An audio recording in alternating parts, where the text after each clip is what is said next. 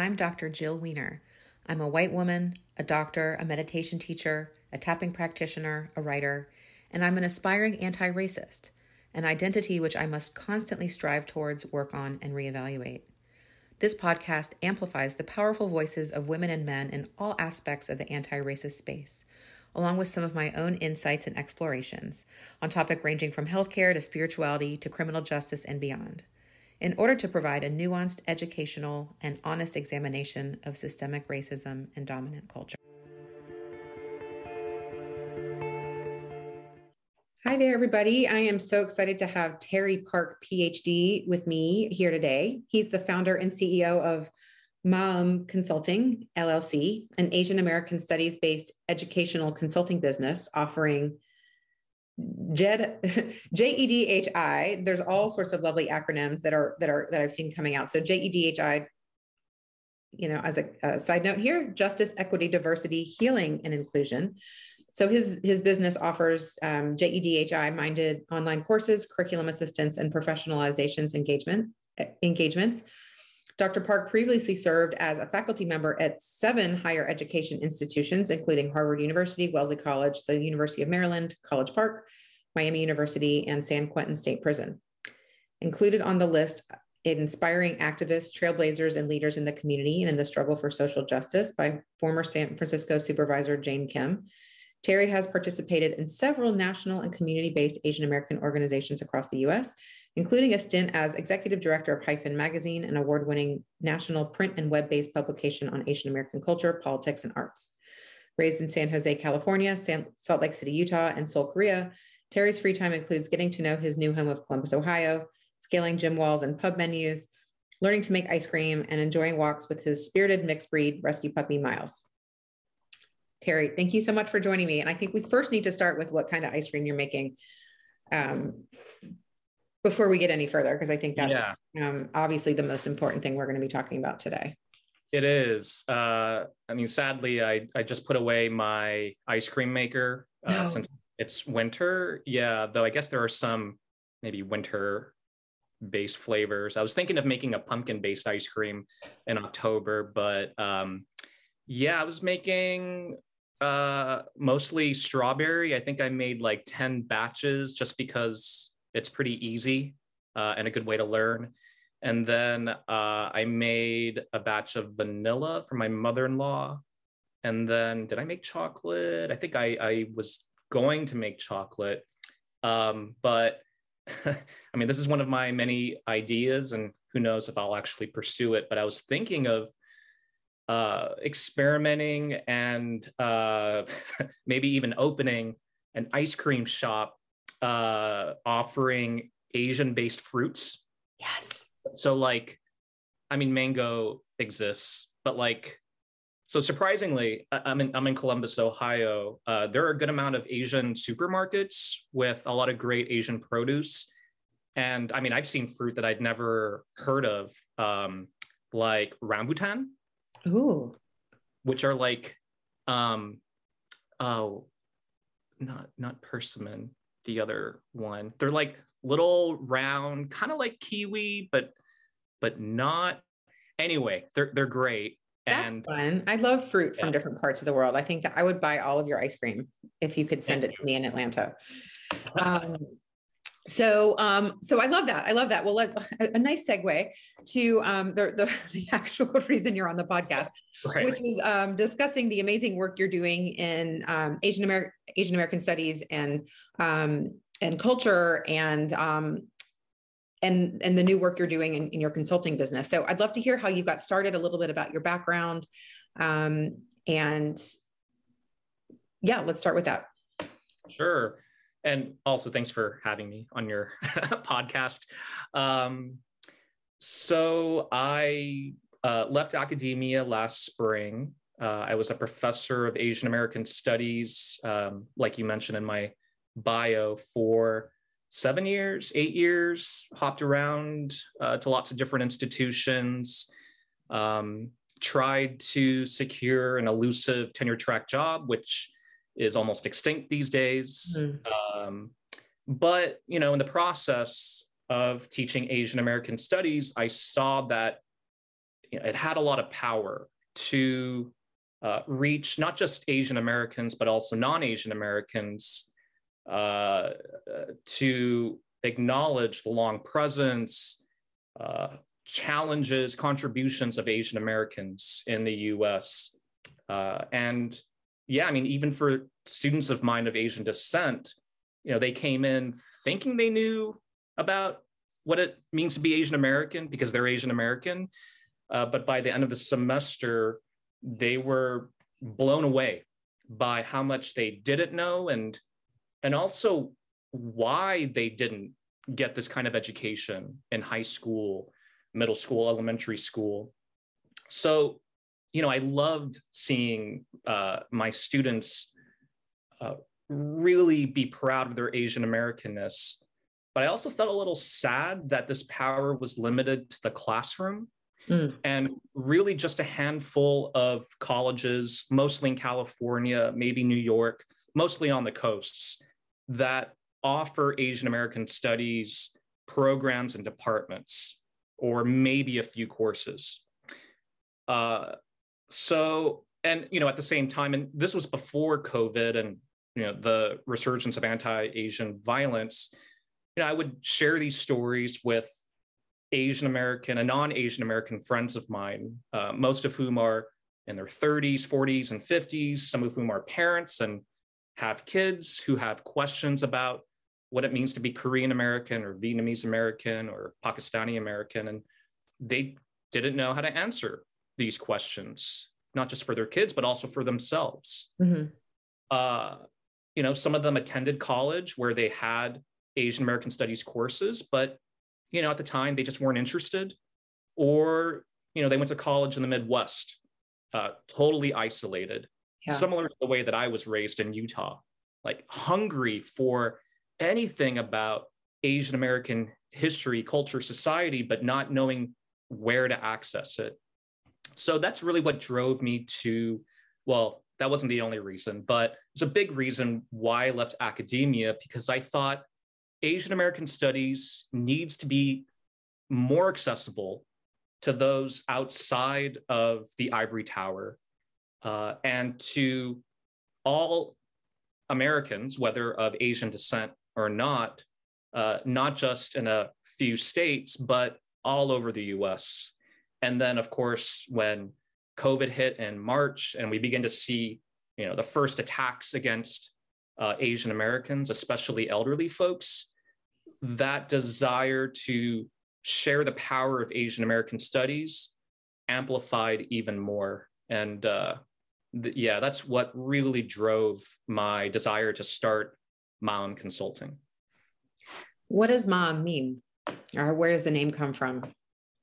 It comes from the Korean word mom, which for those of your listeners who speak Korean, I may not be pronouncing it correctly, but it's a Korean word that, from my limited understanding and research, understands the self, the human self, and specifically the mind, the body, the spirit, all of these elements as integrated or connected, but then they become disconnected or disintegrated as we get older, or in an Asian American context, grow up in the US without knowledge or access to these ancestral wisdoms that understand the human body as whole, as unified, right? So,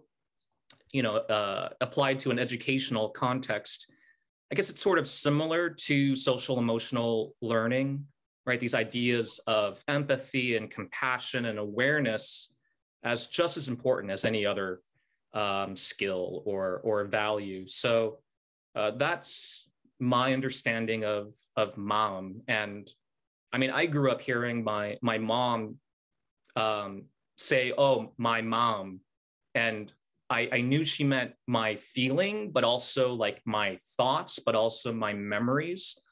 And I really like that slipperiness between these different concepts that we don't just learn with our brains, but we learn with our bodies, right? Or that healing can take place in different parts of ourselves. So I really like that idea, and not just because it comes from my own ancestral culture, but I think it really captures what a lot of people, and I saw it in my students, are really yearning for, right? A different kind of education that's not just about reading a bunch of books or listening to a bunch of lectures, right? Like, I'm sure my future clients, they can do that on their own, right? They can buy a book online, but I think people are, especially in this age of COVID and Zoom screens and iPhone screens, they're yearning for a sense of connection, a sense of belonging. And yeah, especially with this wave of anti-Asian hate, compassion, empathy are needed more than ever. So yeah. I love that so much. You sort of started with this like, I don't really know if I'm getting it right. And then you this beautiful poetic, and I love the word slipperiness. I love how you talked about that. I think it's hard when it's something you've kind of grown up with, like you've heard your mom saying it, but it's like, okay, well, what is the definition versus like, what is the feeling that evokes, and the concept and the connection that it fosters. And I think that's awesome. I love that. So, and this sense too of like, I've heard this in a lot of different spaces in my work, examining the relationship of my own religion of Judaism to whiteness, and just in general, other as people get closer and closer to whiteness, mm-hmm.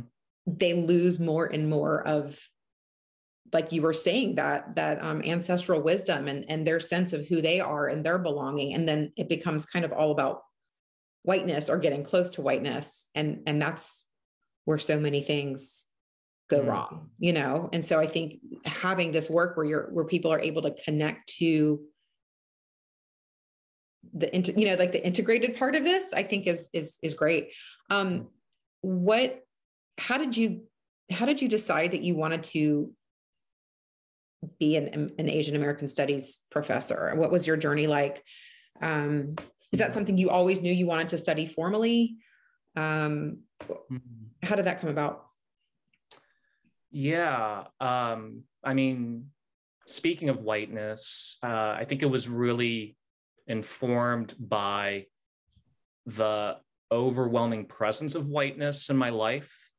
Again, I grew up in Salt Lake City, Utah, which is not the most diverse state in the country, though it's become more diverse. But when I grew up there in the 80s and 90s, I felt totally alone as a person of color, as an Asian American, as a non-Mormon. And yeah, most of my friends were white. Most of my teachers were white. And I just had an innate understanding that anything associated with my Asianness, which included my own parents, and especially my mother, who is not fluent in English. And so like she was just a reminder of precisely that which I could never attain and which I desperately wanted to, which is whiteness. And, it was a door that I kept hitting over and over again, and yet still tried to open and could never, access the contents behind that door of whiteness. But, as a 12-year-old, 14-year-old, listening to Pearl Jam, Nirvana, playing sports to try to prove my whiteness and masculinity, right? So thinking about gender as a way that I understood my Asian Americanness as always lacking, right? And I saw that mirrored back to me in all the films that I watched, all the John Hughes teen comedies with Long Duck Dong and these other reminders of, oh, I see, I'm an embarrassment. I'm a punchline in this country. And again, anyone who is Asian or Korean around me is someone I need to desperately avoid, not talk to, not hang out with, even if they're my own family members. So I think I arrived at college with a lot of these frustrations, confusion, questions, and taking the one Asian American studies class that my college offered, it did help me start to make sense of these feelings, which, and just to recommend to your readers, what Kathy Park Hong calls minor feelings in her really, really awesome book with the same title, Minor Feelings. Just this idea that something isn't right, but we're constantly being told we're okay, that we're not really minorities, that we're basically white, even though our lived experiences tell us, again, that we can't access the contents of whiteness, no matter how hard we try. So yeah, my studies of Asian American studies continued in grad school, but I was actually an actor before I became an academic, and that's really where I began to explore these questions of my Korean Americanness, and especially its relationship with trauma, and especially the way that it manifests intergenerationally, how it gets inherited from our parents and grandparents, many of whom, especially within an Asian American context, experienced incredible amounts of violence, whether the Korean War, as in the case of my parents, or poverty, or genocide in the case of Cambodian Americans. I mean, there's just so much unaddressed trauma in our communities, in my family. And so that's how I approached my studies of Asian American history and culture, was through performance. I did an off-Broadway solo show called 38th Parallels that was based on a lot of interviews with my parents about what it was like during the Korean War. And they opened up, and especially my dad, they opened up in ways that I'd never, they barely ever talked about the Korean War. If they did, my dad, he would talk about it in these kind of strange ways that I remember him saying when I was a kid that, oh, I had a lot of fun. And I'm like, what? How can war be fun? And he talked about staying at his uncle's farm south of Seoul to get away from the North Korean communists. But then when I sat down with him to interview him for my solo show, so many more memories opened up that were much more painful. And I really began to realize how his pain and my mother's pain shaped our relationships and shaped my own sense of self. So yeah, I think my journey as an Asian American Studies academic started from an artistic or performance point of view, but then I saw there weren't a lot of opportunities for Asian American actors in the mid 2000s. I think Harold and Kumar Go to White Castle had just come out, but other than that, this is pre Crazy Rich Asians, pre Farewell. I had an agent. I went on a few auditions. I remember being in casting rooms with hundreds of really good looking Asian American men, all auditioning for the one crappy role, print ad, whatever. So I decided, I think I need something more stable.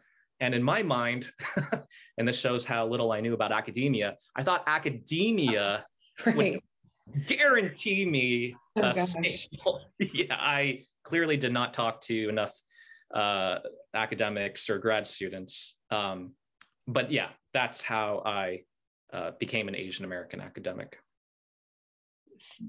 there is so much to unpack in that story. I mean, that is amazing. And so like, so I don't know if vulnerable is the right word, but just honest about that search for whiteness. And I see a lot of that in other stories I've heard from other,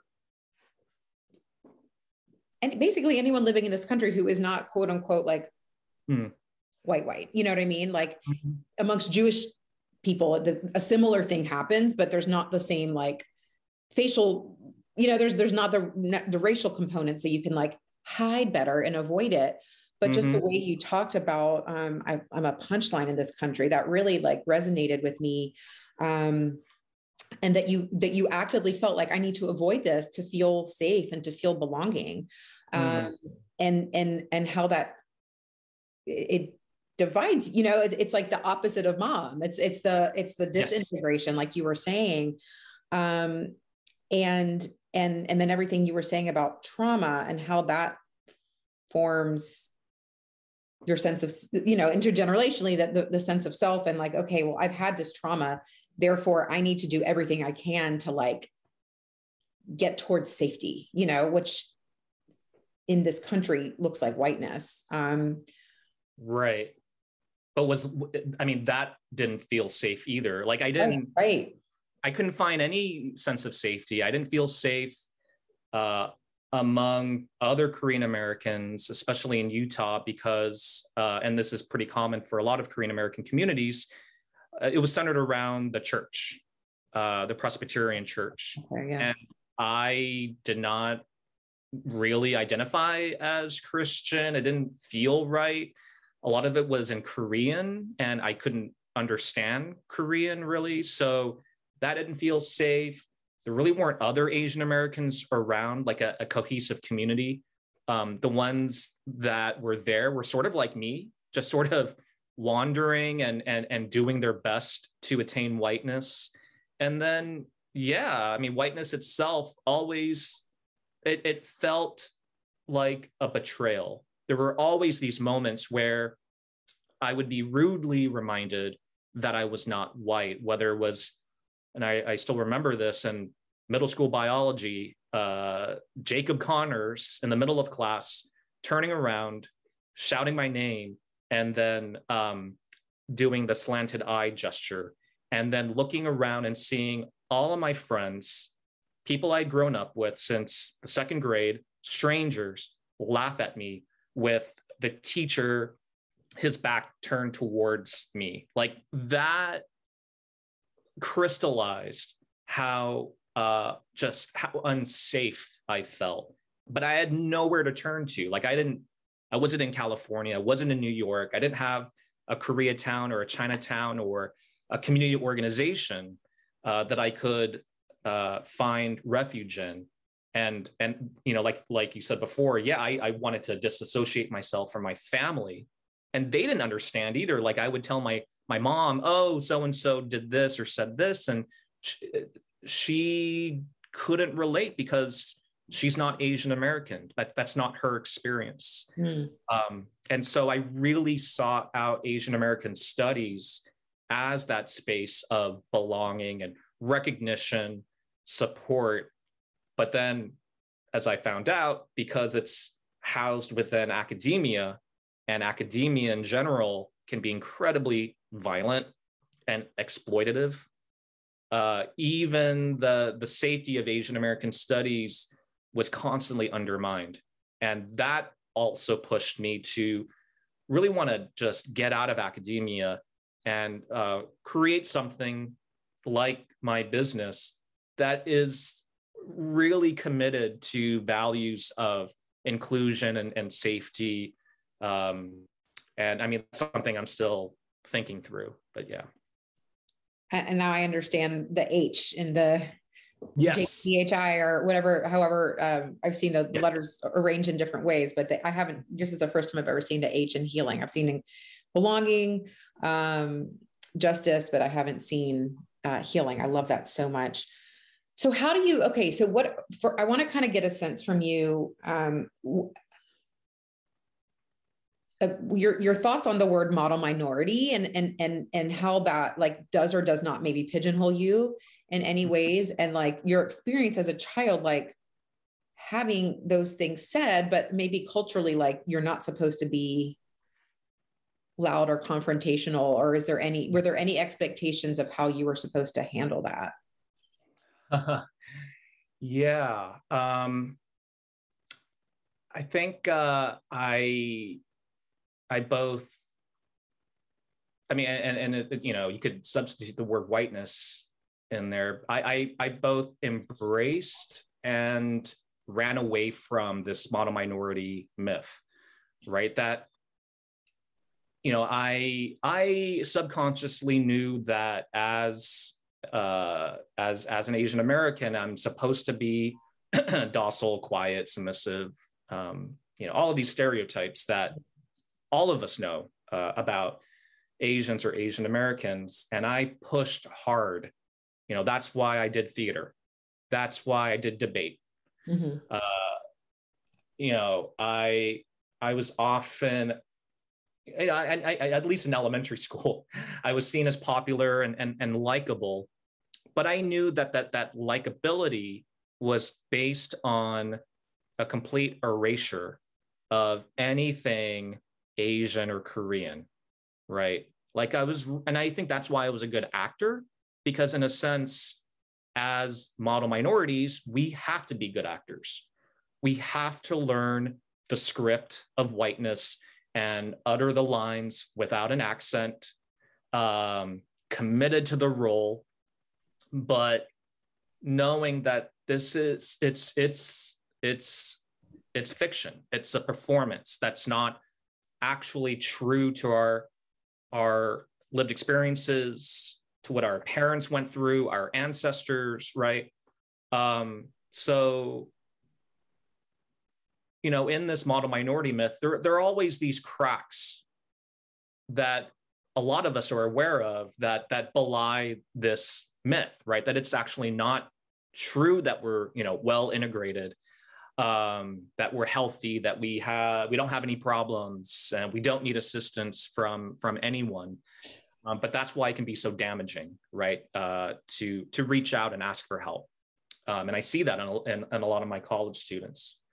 But at the same time, and this is something that I would often challenge some of my students with, some Asians have to recognize that we do have some privileges, right? Not all Asians, and that's the insidious nature of the model minority myth, is that it presents us as a monolith, right? That there are no differences between a working class, first generation Cambodian immigrant living in Long Beach, suffering from PTSD, having a hard time graduating from high school, getting racially profiled by the police, and someone like me, second generation, middle class, the son of an engineer who I could turn to for help with my math homework if I needed it, right?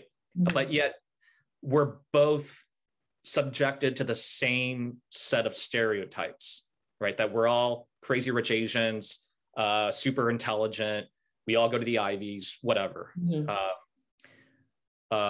But yeah, there is some privilege with certain Asian American communities, most of them East Asian American, some South Asian communities.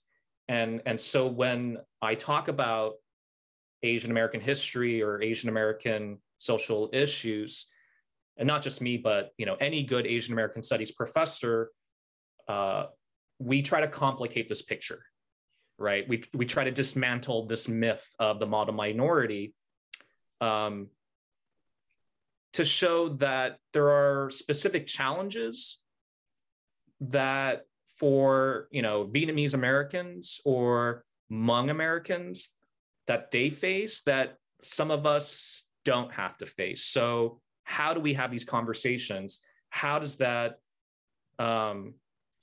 really, you know, complicate the sense of what it means to be Asian American? And you know, and understand that this myth, this model minority myth, is a tool of anti-Blackness.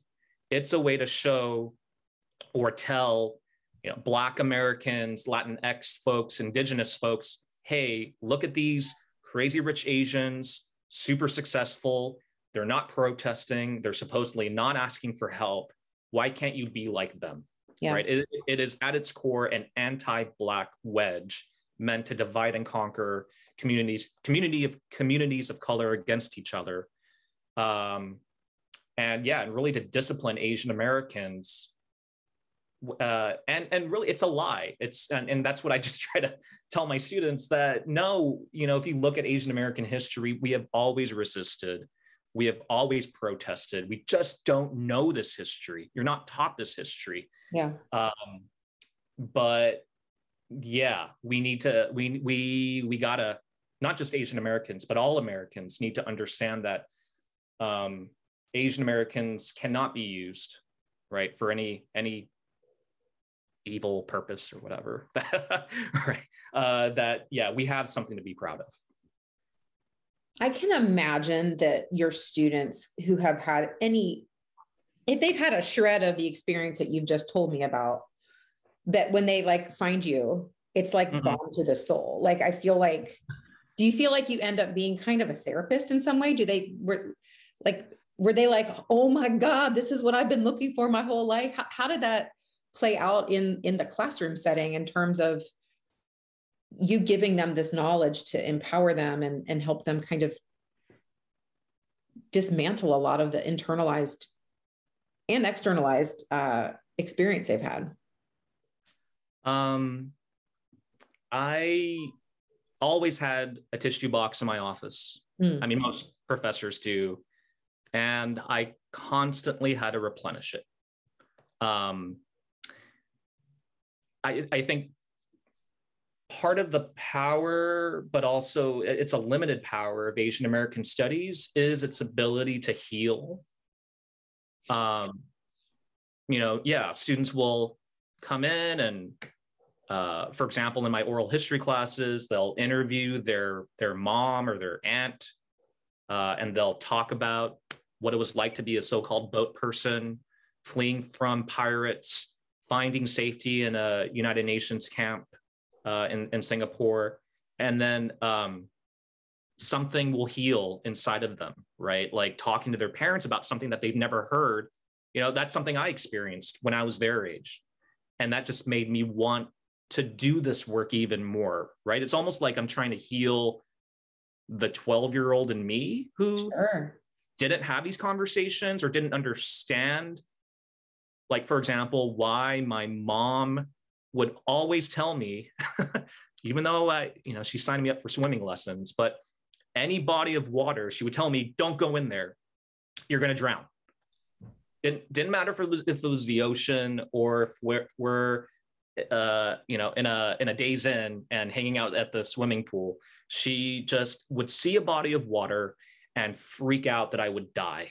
And going back to the relationship between intergenerational trauma and race, I was so embarrassed whenever she would say these things. Like, first of all, Mom, I can swim. Second of all, this is like a 4-inch pool. I'm not going to drown. So, right.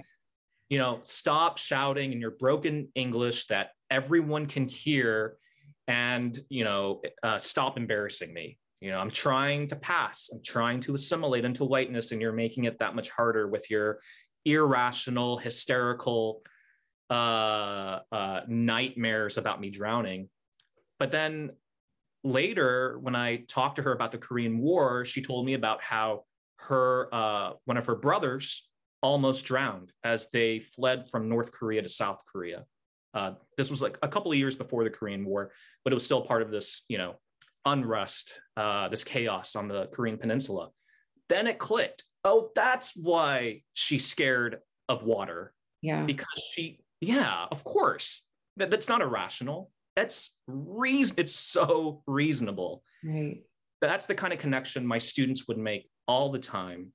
Why they would come in my office and cry and use all my my tissues. But I said the word limited because I'm not a therapist. Yeah. And I take that, the work of therapists, I take that seriously because I'm in therapy. And what my therapists do, I can't do, I'm not trained. Yeah. And to pretend that I could offer the same knowledge or techniques would be unethical and even potentially harmful, right? So I would do my best to hold space for my students, let them process, let them cry, but then I would either, I put on my academic hat, I would steer the conversation towards themes of the course or learning goals. And I felt awful doing that. Or I would say, oh, maybe you should go to counseling services on campus. But they knew, and I knew, that most of the time, counseling services was culturally incompetent. It was even harmful for a lot of my students. They would tell me that, yeah, I did go see a therapist, but they weren't Asian. And they said this one thing, and it was really insensitive. And I felt even more unsafe. So that's the predicament, right, of Asian American studies. It unleashes these emotions of pain and sadness and anger. But because it's in academia, these emotions don't go anywhere, right? Like they can't heal in the space of the classroom because we're not therapists, and they can't heal in the counseling center because often they're not equipped to deal with Asian Americans, often because of the model minority myth that says Asian Americans are doing fine, they don't need help. So why offer resources to hire an Asian American therapist, right? So these students are just like walking around in pain, and then COVID hits, anti-Asian violence hits. They see their, elders, people who remind them of their parents or grandparents getting beaten up, and they have nowhere to go. So that is something I'm trying to think through. That's why I have the H, the healing, because oh my God, it's not just about reading books or listening to lectures. There needs to be some kind of space for healing. How do we incorporate that into the learning process, right? Like, how can learning heal, and how can education heal, and how can healing educate? That is something I'm trying to figure out with my business and with the services that I'm offering. I love that. And I love that you're like, okay, but I'm actually not a therapist. Yeah. And I think that's recognizing kind of the boundary there too. Because while the connection is like the beginning, it's almost like maybe what's unleashed in them and what they start to have these realizations with you is like the starting point for them, but then actually the processing and healing kind of goes in a, like is for a different resource or a different thing. And obviously from what you're saying, the challenges of finding someone who might be able to process with that with them in a safe space is not a reality for the most part.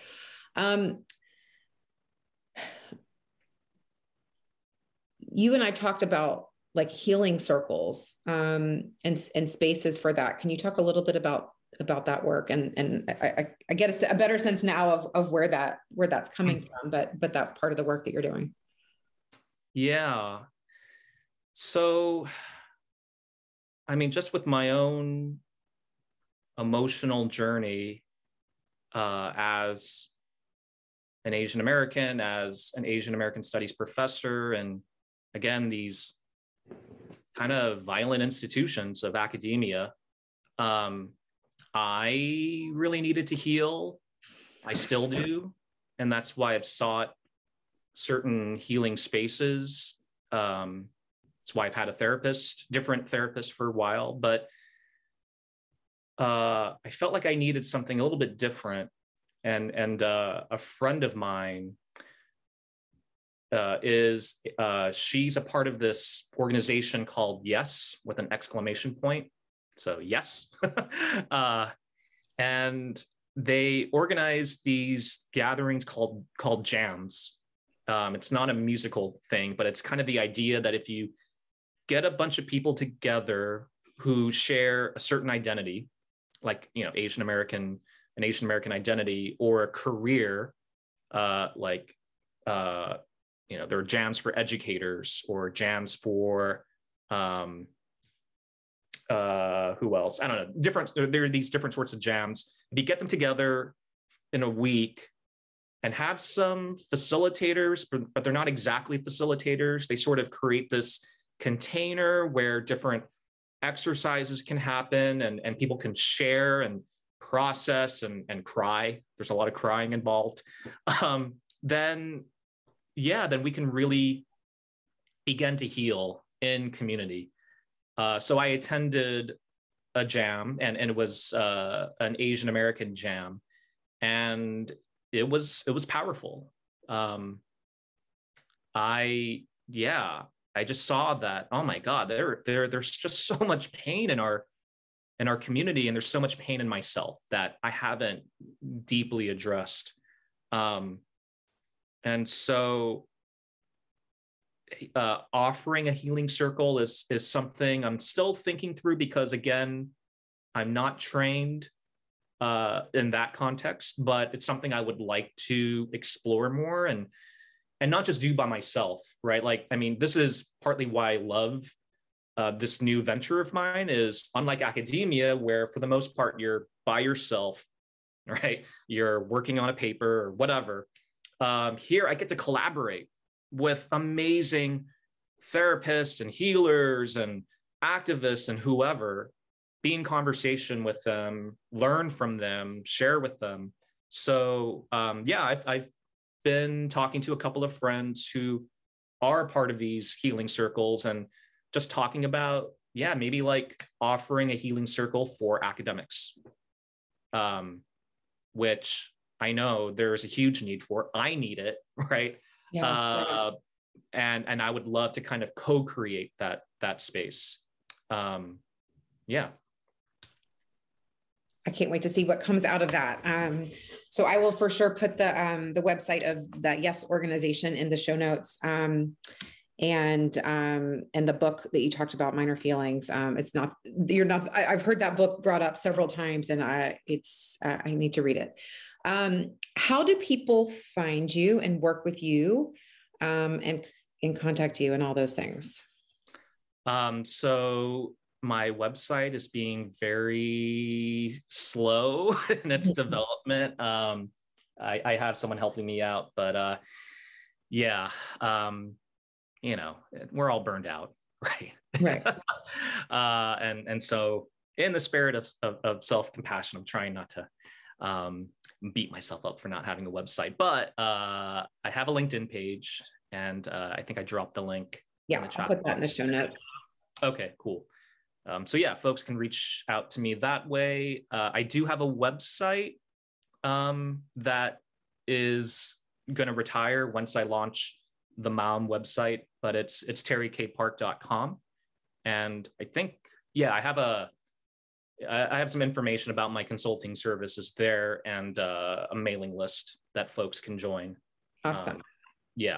Awesome. And, what else? There are other ways. I don't know. I'm on social medias on the I've started different pages for MOM. I have hopes and dreams of like starting a TikTok page. That's what the youth are looking at, I know. So and one of the great things, and the things that I appreciate about academia, is that I've taught so many great students who, like we talked about before, found a sense of healing in my classes and my offices, and who have offered to help me with this business. So I think I have a few folks who might help me with the social media part, who are much more fluent in TikTok and Instagram and all of that. That's I love that. Yeah. I feel like TikTok is like a slippery slope, and I've been resisting, but I actually heard like there's some interesting like social stuff, like activism on there as well. I mean, which makes sense because there is on Instagram, and that's who I try to follow. But right, in my mind, I feel like it's just like people singing songs and like pointing at signs that have words and making funny faces. So I feel like I need to explore. This is the second conversation in 2 days where that's come up. So, all right. Well, Dr. Terry Park, thank you so much for joining me today. Such a really powerful description of your experience and the work that you're doing, and the heart-centeredness of it, and the urgency of it as well. So thank you for sharing that. And I can't wait for everyone to hear it. Thank you, Jill. It's a pleasure to be here, and appreciate you holding space for me and others.